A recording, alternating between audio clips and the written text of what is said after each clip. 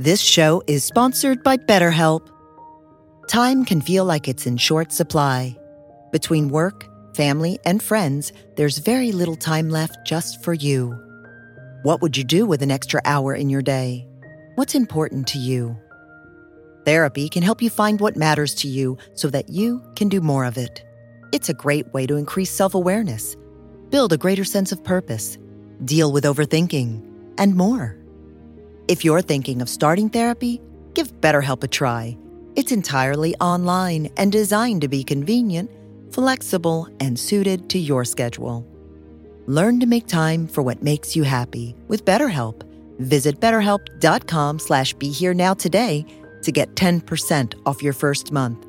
That's BetterHelp, HELP.com/BeHereNow.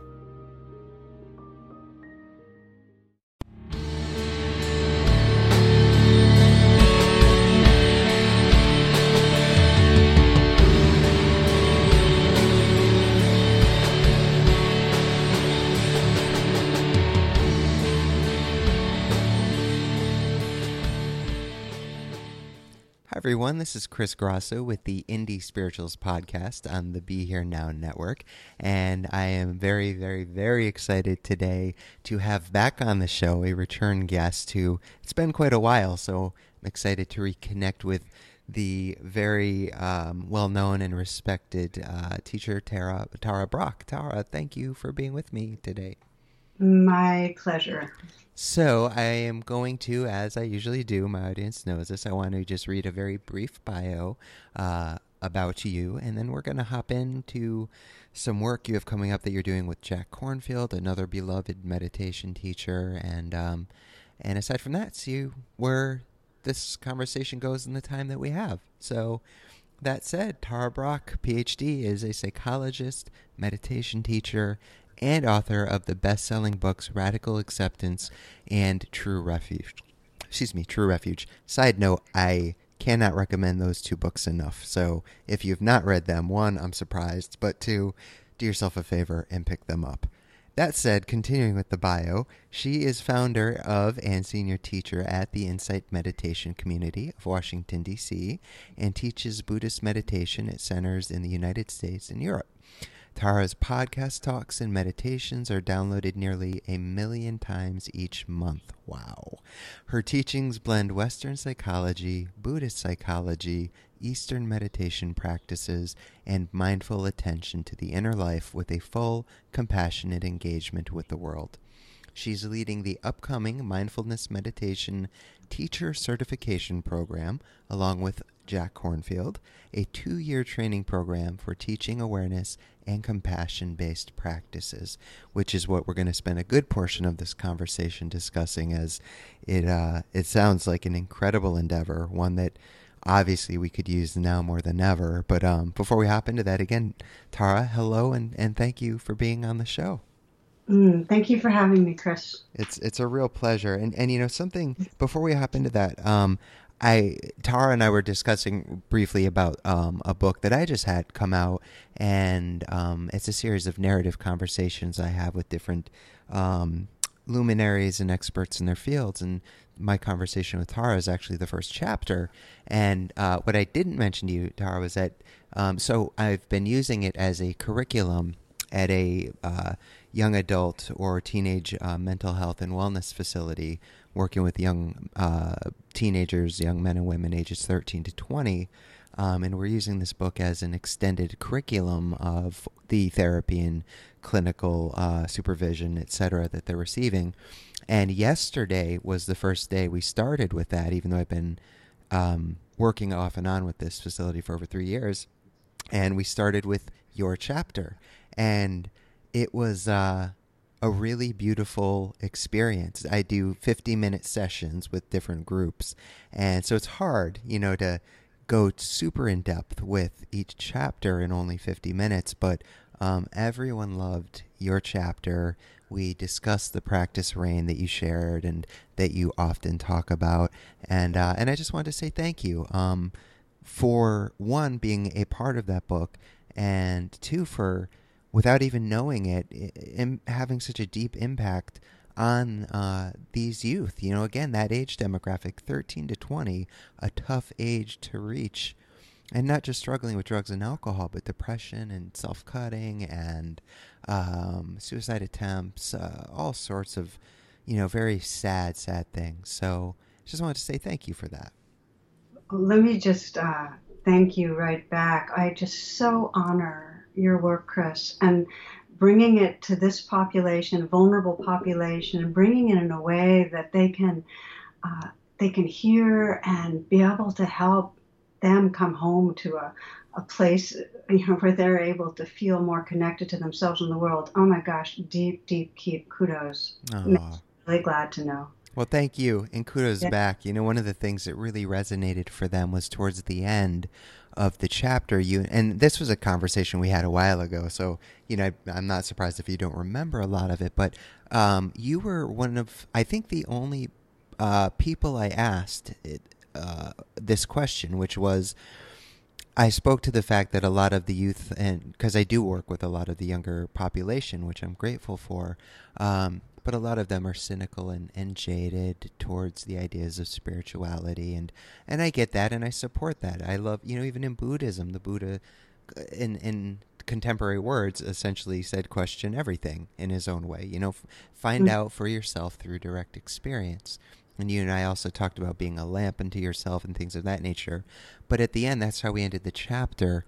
And that was what really super resonated for them. Not only the practice and the teachings of Let Be and the other parts we discussed, but, you talked about just finding your passion, music, art, nature, whatever it is, and using that as a diving board. Those weren't your words verbatim, but, as a way to find your way into whatever form of spirituality works for you and whatever that means for you. So I know I have a lot of younger listeners, so for those who haven't had a chance to read the book, I'm not trying to plug the book, but I wanted to take that moment to reiterate your thoughts on that and how, again, it really connected with them, and I hope it connects with listeners as well. So enough about that, because this is about you, but I did want to take time to say thank you, and so the audience could hear a little bit about the impact you're having, not just in the world, because obviously you're a very respected and well-known teacher, and a very important teacher to me in my life, but this new course that you have, that you've developed with Jack Kornfield, as again you and I were talking about before the conversation started. I know you did a smaller course maybe a couple of years ago. My timeline might be a little off on that, but it was through Sounds True, and I think it was like a 2-month course.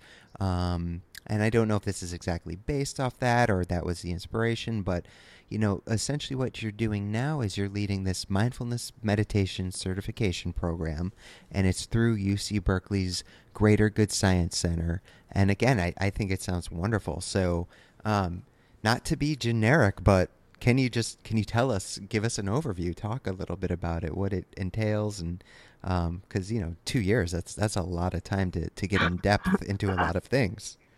Well, of course, I'm excited to talk about it. We've got one cohort, the initial one, going right now, and we've opened up registrations for the next. Oh, great. Round, which will be this time next year. Yep. Starts, but registrations are coming in. So yeah, it's a 2-year program, and it's a hybrid because it's partly online, and so you can do a lot of it online, and then we have 2 live long weekends with me and Jack. In addition, we have amazing mentors to walk people through it, and they'll get mentoring in groups, also some one-on-ones. They also will be in peer groups, so it's just very relational. Yeah. And then, of course, we have these live stream presentations from amazing world-class teachers. So what happened was Jack and I, some years back, were talking about the need for having kind of what you were describing, a program that's not for people that necessarily say, oh, I'm Buddhist or I'm this or I'm that, but a program that trains teachers to teach to anybody that really wants to learn how to meditate, how to be mindful, how to be compassionate. So it goes outside, it's secular, in the sense that it doesn't pin itself to one tradition, but we wanted to do, and this is the key thing, Chris, that it had true depth, that it really, really had that potential to go beyond that sense of a small, limited self to realize who we are. So the gist is with this program is that it's got a lot of training on how to wake up on the psychological and spiritual levels in whatever way you want to describe it. It pays a lot of attention to how to bring mindfulness and compassion to relationships, how to work with trauma, how our meditation really has everything to do with social activism. How do we root activism in a wise heart? And so people that do it will be, first of all, they'll be joining an amazing, diverse, stimulating network of peers, international. We've got people from 16 countries in the current cohort and more from the registrations that are coming in around the world. Wow. And just to give you a sense of, it's not just people that are, okay, now I want to be a meditation teacher that are just, deciding on a new career. It's people that are already educators that want to bring into education, or people that are already therapists or health professionals or coaches. We've got attorneys, we've got people that are leading nonprofits. And these are people that sense, I want to be able to share what I cherish with others. I love so that. There's a lot of juice around it. And, Jack and I basically brought the teachings that we most value and built the course around it. And I appreciate that you mention it's secular, because you and Jack are known as Buddhist teachers. But what I love is that even though, I'm not one to categorize, but labels are labels. They are what they are. And we draw inspiration from where we draw it from. But particularly in this day and age, of course, it's important to stay true to a particular lineage if that's where our heart is called. But, I'm seeing more and more people interested in, I guess you could call it interfaith or interspiritual, or, they're finding teachings, and not even just from traditional spirituality. It might be Vedanta or Zen or mystic Christianity, or in my case, I find inspiration in the writings of people like Hunter S. Thompson and Charles Bukowski and William Burroughs, people that you normally wouldn't think could guide you. Or I find inspiration when I get on my skateboard and, I'm practicing mindfulness. And, there's nothing inherently Buddhist about skateboarding or Christian about skateboarding, or just like our breath. Sharon Salzberg often says there's nothing Buddhist about our breath. And, I love when she reminds people of that, because obviously she teaches a lot on mindfulness and breath work and things of that nature. So just wanted to say I appreciate the fact that I'm sure there will be Buddhism incorporated. I can't imagine there not being that element, especially with you and Jack at the helm. But I love how you also mentioned that there are other people that are a part of it. And now, if I understand correctly, some of the guests that are affiliated with this program, besides you and Jack, so to speak to it being very diverse, are people like Eckhart Tolle, Deepak Chopra, Dan Siegel, Congressman Tim Ryan. Do I understand that correctly? And if so, what role and what capacity do they play in that? Well, we're and there's more because it's actually very diverse guest faculty. One of the big things that's really important to us is truly having this be diverse in terms of background, race or religion or philosophy, or all the different, sexual orientation and so on.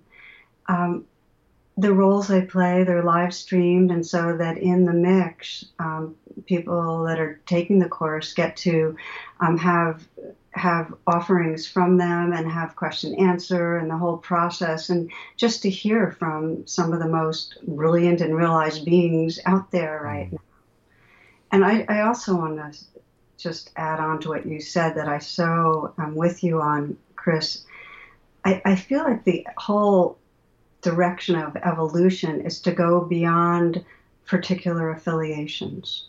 and that they serve and we can get the juice from them, whether it's Buddhism or this or that.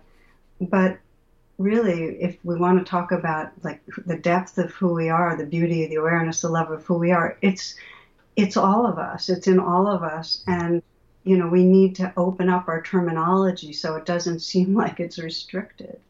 Yeah. So we do that on purpose, and it's made it to be quite a juicy process. And of course, we talk about some of the origins of this or that concept or practice in Buddhism or wherever, but it's definitely secular and open.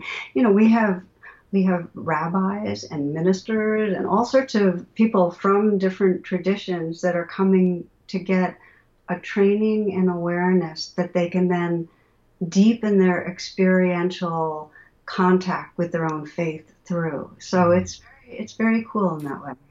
I love that. And again, I'm in no way trying to plug my book, but it sounds very similar to what I was trying to do in exploring, why the underlying arc of why we return to these self-defeating behaviors after, maybe we've been on the path for a while or been away from them for a while. But more importantly, what do we do to truly begin to deepen our healing journeys and, incorporating practices. And so my approach is very similar to what it sounds like you and Jack have done here is, as I mentioned earlier, have a conversation with people from all different walks of life.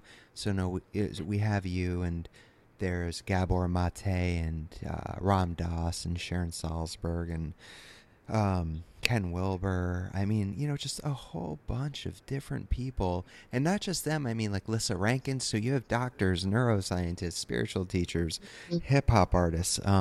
So I love that to see that that's what you guys are doing as well, because that is what I find, at least in my work, especially with younger people. Not that I just work with younger people, but that's really what seems to be resonating for people. And I love that you said, going beyond, because at the ultimate core of who we are, regardless of what tradition you're in or what you call it, at least from my own personal experience, and that's all I can really speak to, is not to be spiritually cliche, but love, or one with a capital O, where there is no such thing as Buddhism or, Hinduism or Christianity. It's pure, as Adyashanti would talk about or say it, pure, non-abiding dual awareness. And that is not a state that I live in by any means, but it is one that I've certainly tasted, and it's nice to know and have experienced that truth. But the lineages are great means and methods to helping you get to that place or to have those experiences, and even just having an awareness of them and having that as part of your awakening process goes such a long way in helping you not only to become more skillful with yourself and more loving and compassionate with yourself, but then bring that into the world and extend that. So like I said, now more than ever, I feel like a program like this that you and Jack are doing is so important. Is that something you would agree with? I mean, I'm guessing so, since you're creating it and putting it out there now. So I don't mean to ask the obvious dumb question. But well, there is a huge hunger. I mean, there is. The world's speeding up. Yeah. And, there's a lot of anxiety and busyness. I know for myself, when I'm really busy, my heart is not as open. Yeah. And there's a sense like racing to the finish line, and then what? So yeah. I feel like there's this hunger for more meaning and more connection. And so a lot of people, I mean, science has helped to validate it, and that really, in this culture, has some clout. But a lot of people are turning to meditation, which means there's a lot of need for teachers, and there's a surge of interest in terms of teaching. Yeah. We just to give you a sense, Chris, right here in DC, because we have a fairly large community and a lot of teachers, but we have requests beyond what we can even respond to. And wow. there's we have very involved with bringing into school systems. So there's like over 10,000 kids that have been getting mindfulness here. Wow. Into the prisons. We've had groups of lawyers call us for training, teaching at the Humane Society, the Marriott, it's like, and it goes on and on. This last fall, I did a course for the Senate. Wow. And so they've had a like 7-week training that we did. And we've also on the House side, my husband just went into the National Security Council. So the reason I'm naming all of this is it's in the culture. Yes. There is a legitimacy now, and I know you know it because this is your work is to speak to that and to offer in teachings to that. Yeah. And there's a need for teachers that are really well trained and sensitive to the trauma in the culture, that are really trauma sensitive, and that also get that meditation's not just about sitting on a cushion. It's also about bringing that heart and caring into action, but doing it in a way that isn't perpetuating the violence, isn't making others into an enemy. So that feels like a very important theme for us too. Yeah, I love that. That's something that echoes that I talk about often and I've written about several times, is that it's wonderful to have a dedicated practice, to formally sit on our zafu or on your couch or wherever feels comfortable, where you can get, a proper posture, or, attend the yoga class or the sangha or whatever the case may be. But, something that has been clear to me for years is people, and this used to happen for me too. So I fall under this umbrella, but so I'll use I terminology, but I would compartmentalize spirituality as something that was only happening when I was quote unquote formally practicing. But then I would get up off the cushion or leave the class or whatever the case may be and go about my day. But it wasn't until I began to understand that formal practice, which is wonderful, was what was helping ground me as I went into my day, and I was able to bring it into the world. Now, that's not to say I was perfect or am perfect, because, I still have self-will run riot at times. I'm a human being. Things happen. But Chris today versus Chris 10 or 15 years ago, it's a night and day difference. So, I appreciate that you said that. And also you brought up, which kind of goes hand in hand with meditation, though they're not exactly the same, but mindfulness, which it's interesting, because it used to be this, I don't know, people would hear the word and kind of, not everybody, but a lot of people would kind of bat their eyes at it. And now, you see it on the cover of magazines and, but then the flip side is I've heard certain Buddhist teachers refer to it as McMindfulness because there's been a watering down of it to make it more mainstream and, just to get it into the hands of people. And, so, they're saying it's being compromised. Others are saying it's not. So what are your thoughts, about where mindfulness was, however long ago versus where it is now that it's more mainstream, and even where do you see it going in the next several years? That's a juicy one. Yeah. Mindfulness in the Chinese script, the word means present heart. And I always like to remember that because if mindfulness was just about the mind, I wouldn't be as interested. But it's really, in the Asian script, the heart-mind is really referred to in the same way. So it's really waking up our heart and our mind. And the way that, I'm sensing things going is like everything. When it gets mainstream, of course there's going to be many people who package it as, here, do this training and your executive function will go up and you'll have more clarity, you'll be more successful, and it'll go more on the surface of what the ego is attracted to. And then there's going to be other people that get a whiff of, learn to train my heart and mind so I can really evolve and become all that I am. And I can really sense the loving awareness that's my source. Yes. So, I see that in others. And so it's gonna be different. It's gonna be packaged in different ways. But what I've noticed is even when people go in with an intention that you might call more shallow, they begin to learn to pay attention in a way that actually naturally wakes them up. And I have a huge trust that true nature's in all of us, and true nature wants to wake up to itself. Sure. And that, it's okay if we go in with mixed or marbled intentions. Right. So I'm not as worried about McMindfulness. I think, in fact, it's expected. I sense also that I do trust that human consciousness is evolving. There's a waking up going on. And I've been reading some about, historically, about the way our brain is developed, how, well, I'll just toss this out for a moment, Chris, because I find it so interesting that, for millions of years, we were kind of in the middle of the food chain. And then about 70,000 years ago, there was a cognitive revolution. There was this huge brain spurt. Right. And our frontal cortex started developing like crazy. And that's when executive function and reason and planning and communications, humans could start collaborating. Human societies grew and were able to be in relationship with each other. It was like this movement to it's now an interdependent globe. Yeah. So we shifted to the top of the food chain and got identified with our mind and with our ego self. Right. Well, right now, there's another revolution going on, which is every bit as dramatic, where now humans are learning to train their own minds. In other words, to change the structure and function of our own minds truly towards compassion and wisdom. Yeah.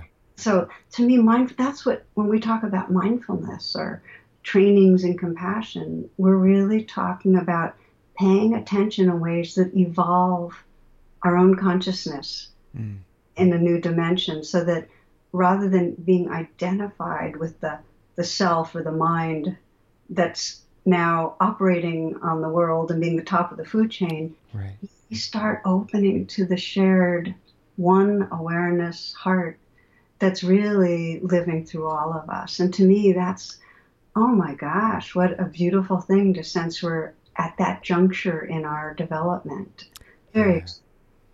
Yeah, well said. I definitely agree. I see both sides of it because, I mean, we also see what's happening with the political climate, not just here. And we don't even need to name names. It kind of goes without saying. There's some questionable characters, to put it as politely as I can, running certain governments in certain countries. So I absolutely agree. There is this wonderful, beautiful transformation of consciousness that's continuing to evolve.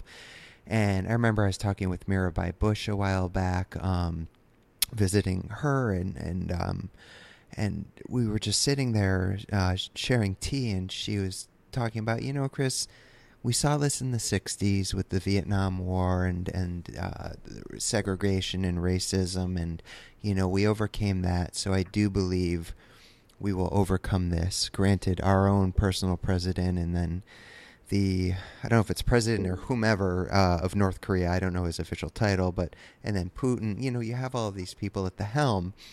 It is both inspiring and scary, so it's an interesting time to be alive, and it makes me think of a conversation I had with Barbara Marx Hubbard not too long ago. Who, for those who don't know her work, she's very well respected in the field of evolutionary consciousness, kind of what you were just speaking to. And she made the point that, as long as we don't blow ourselves up, which God forbid that happen, it would be ignorant for us as human beings to think that this is the last stop of our evolution, which many of us have. And so I'm glad that you brought up that very beautiful point, and quite eloquently, that, there is this transformation of consciousness happening, because she took it a step further, reminding us that if you look at evolution from, amphibians to our what was it, mammal, and then caveman, and the development of our brains. Obviously now we do have these neocortexes, and the ego gets involved, and she's like, mankind is not all mankind, because again, transformation of consciousness is happening, but a lot of mankind is kind of caught in this egoic, almost irresponsible, I don't remember the exact word she used, but like, this is it, this is the end, like, we are the be all end all. But she was like, as long as we don't blow ourselves up and we keep evolving as we have, then at some point she's like, I expect to see light beings, rather than actual physical bodies. Now, she's like, I would not guess to even put a time on that. And I know we're getting kind of off topic, but really, if you think about it, the evolution of atoms to molecules to cells to organisms, and just how miraculous and how beautiful things can continue to get if we step up and do this work, and more people partake in these programs that you and Jack are putting out there. And I know others are doing not the similar programs, but there's just so many wonderful teachers out there that really are coming from a sincere place of the heart. They're not looking to make money. They're looking to really help transform humanity for the better. And so, again, I think that's wonderful that this program is there, and not just for people in the quote-unquote spiritual meditation field, but like you said, that across the board. My brother's a high school math teacher. I could see, teachers, as you mentioned, it's being brought into schools. I could certainly see how teachers, could benefit from this. I remember speaking with... and I'll shut up after this, but all these thoughts are coming to mind. But Stephen and Andrea Levine, before Stephen had passed, and they said something that sticks with me to this day. And they said, could you imagine if we taught in every classroom across the U.S., say around third grade, a compassion class? Why do we not have that in our curriculums? And I remember I've talked to people about that. And part of the argument I'd hear is, well, that's something that should be taught at home, et cetera, et cetera. Well, I, prior to writing and speaking, worked in the elementary school systems. And I don't like this word, but it is what it is. I worked in what was considered high-risk high schools, a lot of low-income, single-parent families. I also did one-on-one youth mentoring in conjunction with the Department of Youth and Family Services, and there are plenty of young people, young children, boys, girls, that don't know what compassion is, or not being taught compassion. I remember a parent having a conversation. He's like, saying, if my son is getting bullied, I've sat down and told him, you punch him in the face. And it's like, wow, I understand we need to defend ourselves if the need be, but if that's what you're teaching your son who's in third, fourth, fifth grade, like, we're in trouble. But then we have what you guys are doing, and it's beautiful and so needed. So yeah, I'm sorry, a total tangent, and I do not mean to hijack this conversation by any means. It's just, it's brought up a lot of my own thoughts on the subject, but people are listening for you. You're my guests, not me. So did anything come up for you out of that whole diatribe I just unleashed upon you? Well, I share with you the sense of how we can, bringing into the schools, teaching our young people is the hope of the future. And the Dalai Lama said if every second grader was taught meditation, there would be no war in the next generation. So I'm right there with you. I feel like there is a tug between the conditioning of our survival brain that's trying to survive and be scared, and is scared and considers others as bad others. And I think that the leadership you referred to is living from a much more limbic survival brain place. And there's a tension between that and this deep part of all of us that wants to wake up and sense our connection. And so one of the powerful things about having more people practice and more people teach about mindfulness and compassion is we wake up out of what I call the unreal other. Mm. Yep. When we're caught in a small place, others become like these two-dimensional figures that we tend to slap our judgments onto, and we forget, their humanity. We forget the vulnerability that's there. And I often share the metaphor of, if you imagine walking in the woods and you see a little dog and you go over to pet the dog, and then the dog kind of lurches at you with its fangs bared, and you go from being friendly to going, bad dog, but then you see that one of the dog's paws is in a trap. Right. And then you go, oh, you poor thing. Now, you might not go near it because you don't want to get bit, but your heart has opened. Yeah. Whenever we are blaming and judging another person, whether it's a political leader or a friend that we feel has betrayed us in some way or whatever, we're not seeing the whole picture. We're in a trance. Yeah. And that doesn't mean we don't feel hurt and we take care of our own hurt, but we can see that the other person, when people are suffering, then they cause suffering. That Yes. just happens. Yeah. And so I sometimes think of it that the training we're talking about, Chris, both of us, in the way we're teaching people to make a kind of U-turn, and rather than blame the world or fight the world or grasp onto the world, it's to turn the attention and be really like 100% responsible or able to respond to the pain that's inside us. Yeah.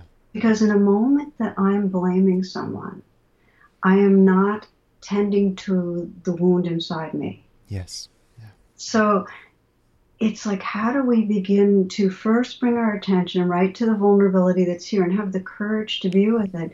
So then when we speak or act, we can come from the most awake place in us. It's like Gandhi described how he took a day off each week so that he could have his actions come from his most awake heart. Yeah.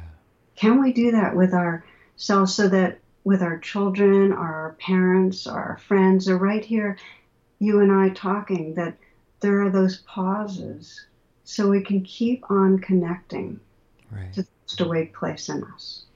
I absolutely love that, and you and I discussed that in that first chapter of my book, and a 16-year-old young lady actually brought that up specifically in one of the sessions yesterday, and she was saying how grateful she was that you had discussed that. She said she had never understood until she read that is how she is towards a lot of people. She lashes out. And I said, yeah, there's a kind of cliche saying, but it's cliche for a reason, and that's because it's very true, which is that hurt people hurt people. And so, when we become responsible for our actions and more skillful for our responses to other actions, we're doing basically all we can do in that moment.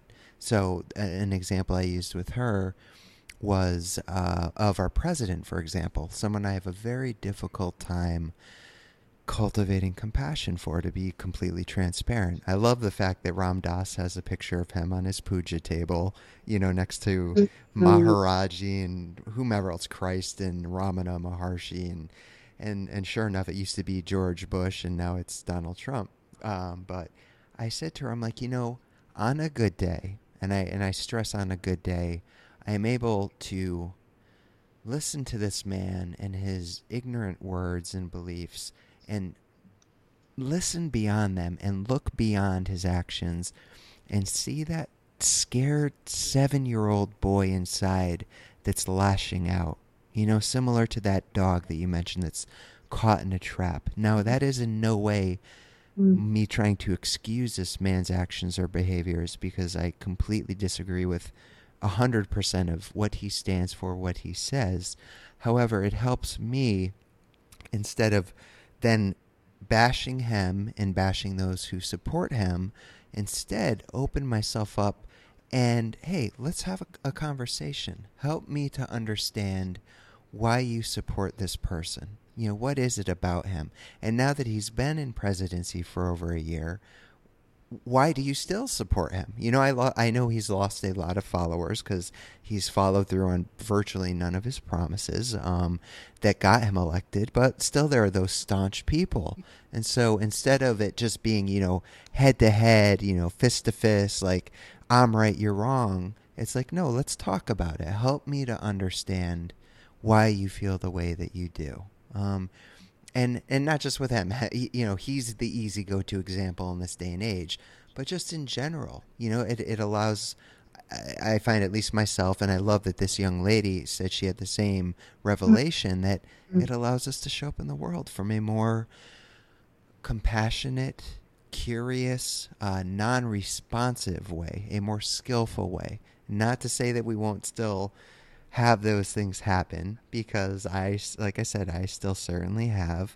And so I guess that kind of leads me to my last question, because I know we have maybe 5 minutes if we're lucky.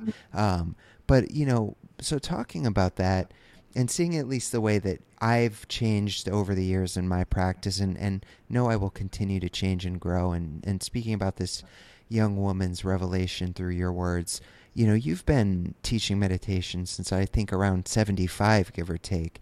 How has your own practice and understanding and just being in the world evolved? I know that's a big question, but for 5 minutes, but, you know, if you could nutshell it for us, what's your own experience been? Well, thank you for the question. It's actually a sweet one.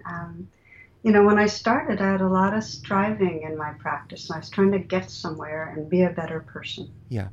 And it came out of, as you know, like that, what I call the trance of unworthiness, that Right. sense of not okay. Yeah. And that's changed. I don't feel so identified with a person who's either great or terrible. And so we've got Oh, I hear an airplane, it sounds like. flying over us. Here we Nice. go. Yeah, so my practice is more, it's more relaxed, and more resting back. It's like instead of a self that's meditating, trying to get better, it's reality is meditating, or awareness is meditating, and noticing and intending to love the forms that are arising. And just to anchor that more, there's less lag time, Chris. I sometimes think of it as lag time when something gets triggered, a reactivity, and then the noticing, oh, okay, just got triggered, you know, and then being able to come back into a more whole and present and open-hearted space. So it still happens. I still get triggered every single day. Sure. You know, certain thoughts come up and a certain reaction will come up, but there's just less lag time to coming back into a kind space. And then the other thing, where my current, a lot of my current attentions are, is I'm kind of stunned still at this at unseen bias, at how many levels of conditioning are in this body mind to see others as unreal and less than. And it's, you know, it's so much in our culture, you know, that to have, you know, it's a hierarchy where, you know, white is superior, or certain religions are superior, or being hetero versus different sexual orientations. Not that I think it's true, but we subscribe without knowing it just so much. So I feel very humbled in this wake-up process of noticing how much in every encounter there's conditioning that makes it so I don't really get to see who's there. On some level, there's a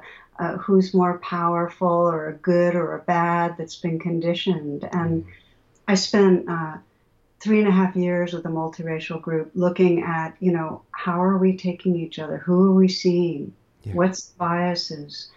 That just was heartbreaking and beautiful, and did a year long on white privilege. And I still feel like, you know, it just takes its time. And it takes what you said, Chris, which is getting to know people. If we don't get to know people who we are conditioned to perceive as unreal or different, then we're living in a very small world. So for me to get to know someone who, for her bringing up her child and knowing how she was afraid of him being out on the streets. She was afraid every time that he wouldn't come home because being an African American in the streets of D.C., it's not safe.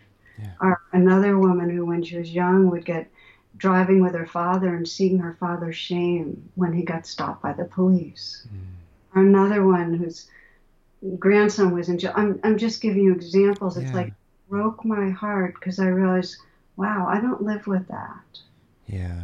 I feel like a deep part of our path is it's not to think we're there, but just to have that that longing to be as awake as we can be, and then keep willing to look at the conditioning and not make ourselves bad or wrong for it. Yeah.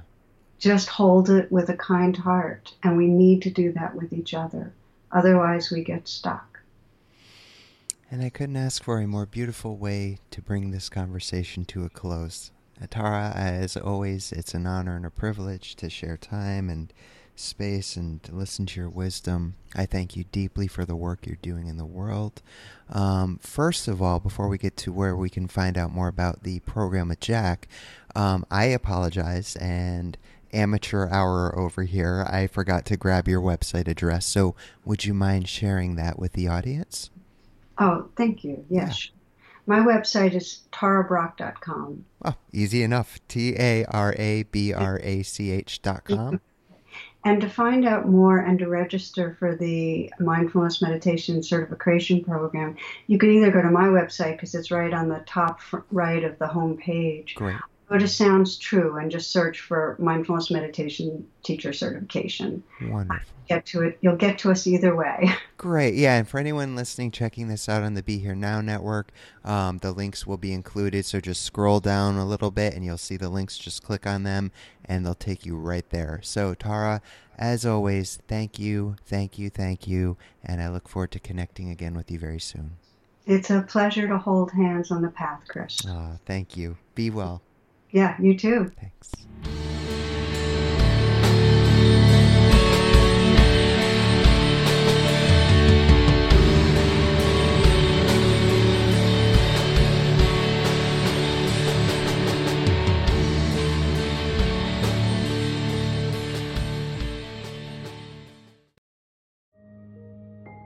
This show is sponsored by BetterHelp.